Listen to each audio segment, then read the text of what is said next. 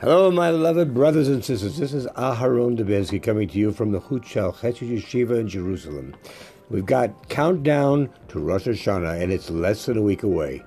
Now we have everything we need to make this a great Rosh Hashanah for us, a Rosh Hashanah that will lead us to total forgiveness. We've been told what to do. From the beginning of Elul, we've been blowing the shofar. Why do we do this every day?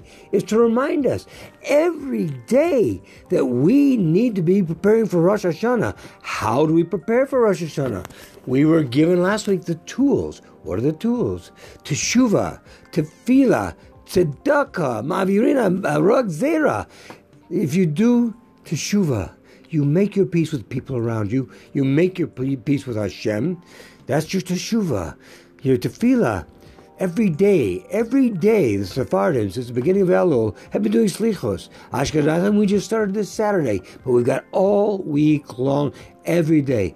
Hanaishi Uri, we've got the prayers, in addition to the prayers we do every day. But now we need to give a special emphasis to them, a special twist. We need to kind of think about, what do they mean? What are we saying? What are we telling Hashem we're going to do? Because you don't want to be a liar going to Rosh Hashanah. You want to be telling the truth. So you got all those. Now you also have tzedakah. Tzedakah.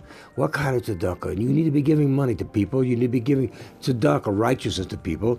It doesn't always have to be money. It could be a shoulder to lean on, an ear to listen with. It needs to be something that is meaningful and will help another individual. You take these three, you have an unbeatable combination. What are we missing? Only two things. Emunah and Ratzon. The faith that this works and the desire to make it work. To make it work. Please, my friends, take it very seriously. Take these things into it and have a very happy, healthy new year. Shana Tova. Matuka, all the best.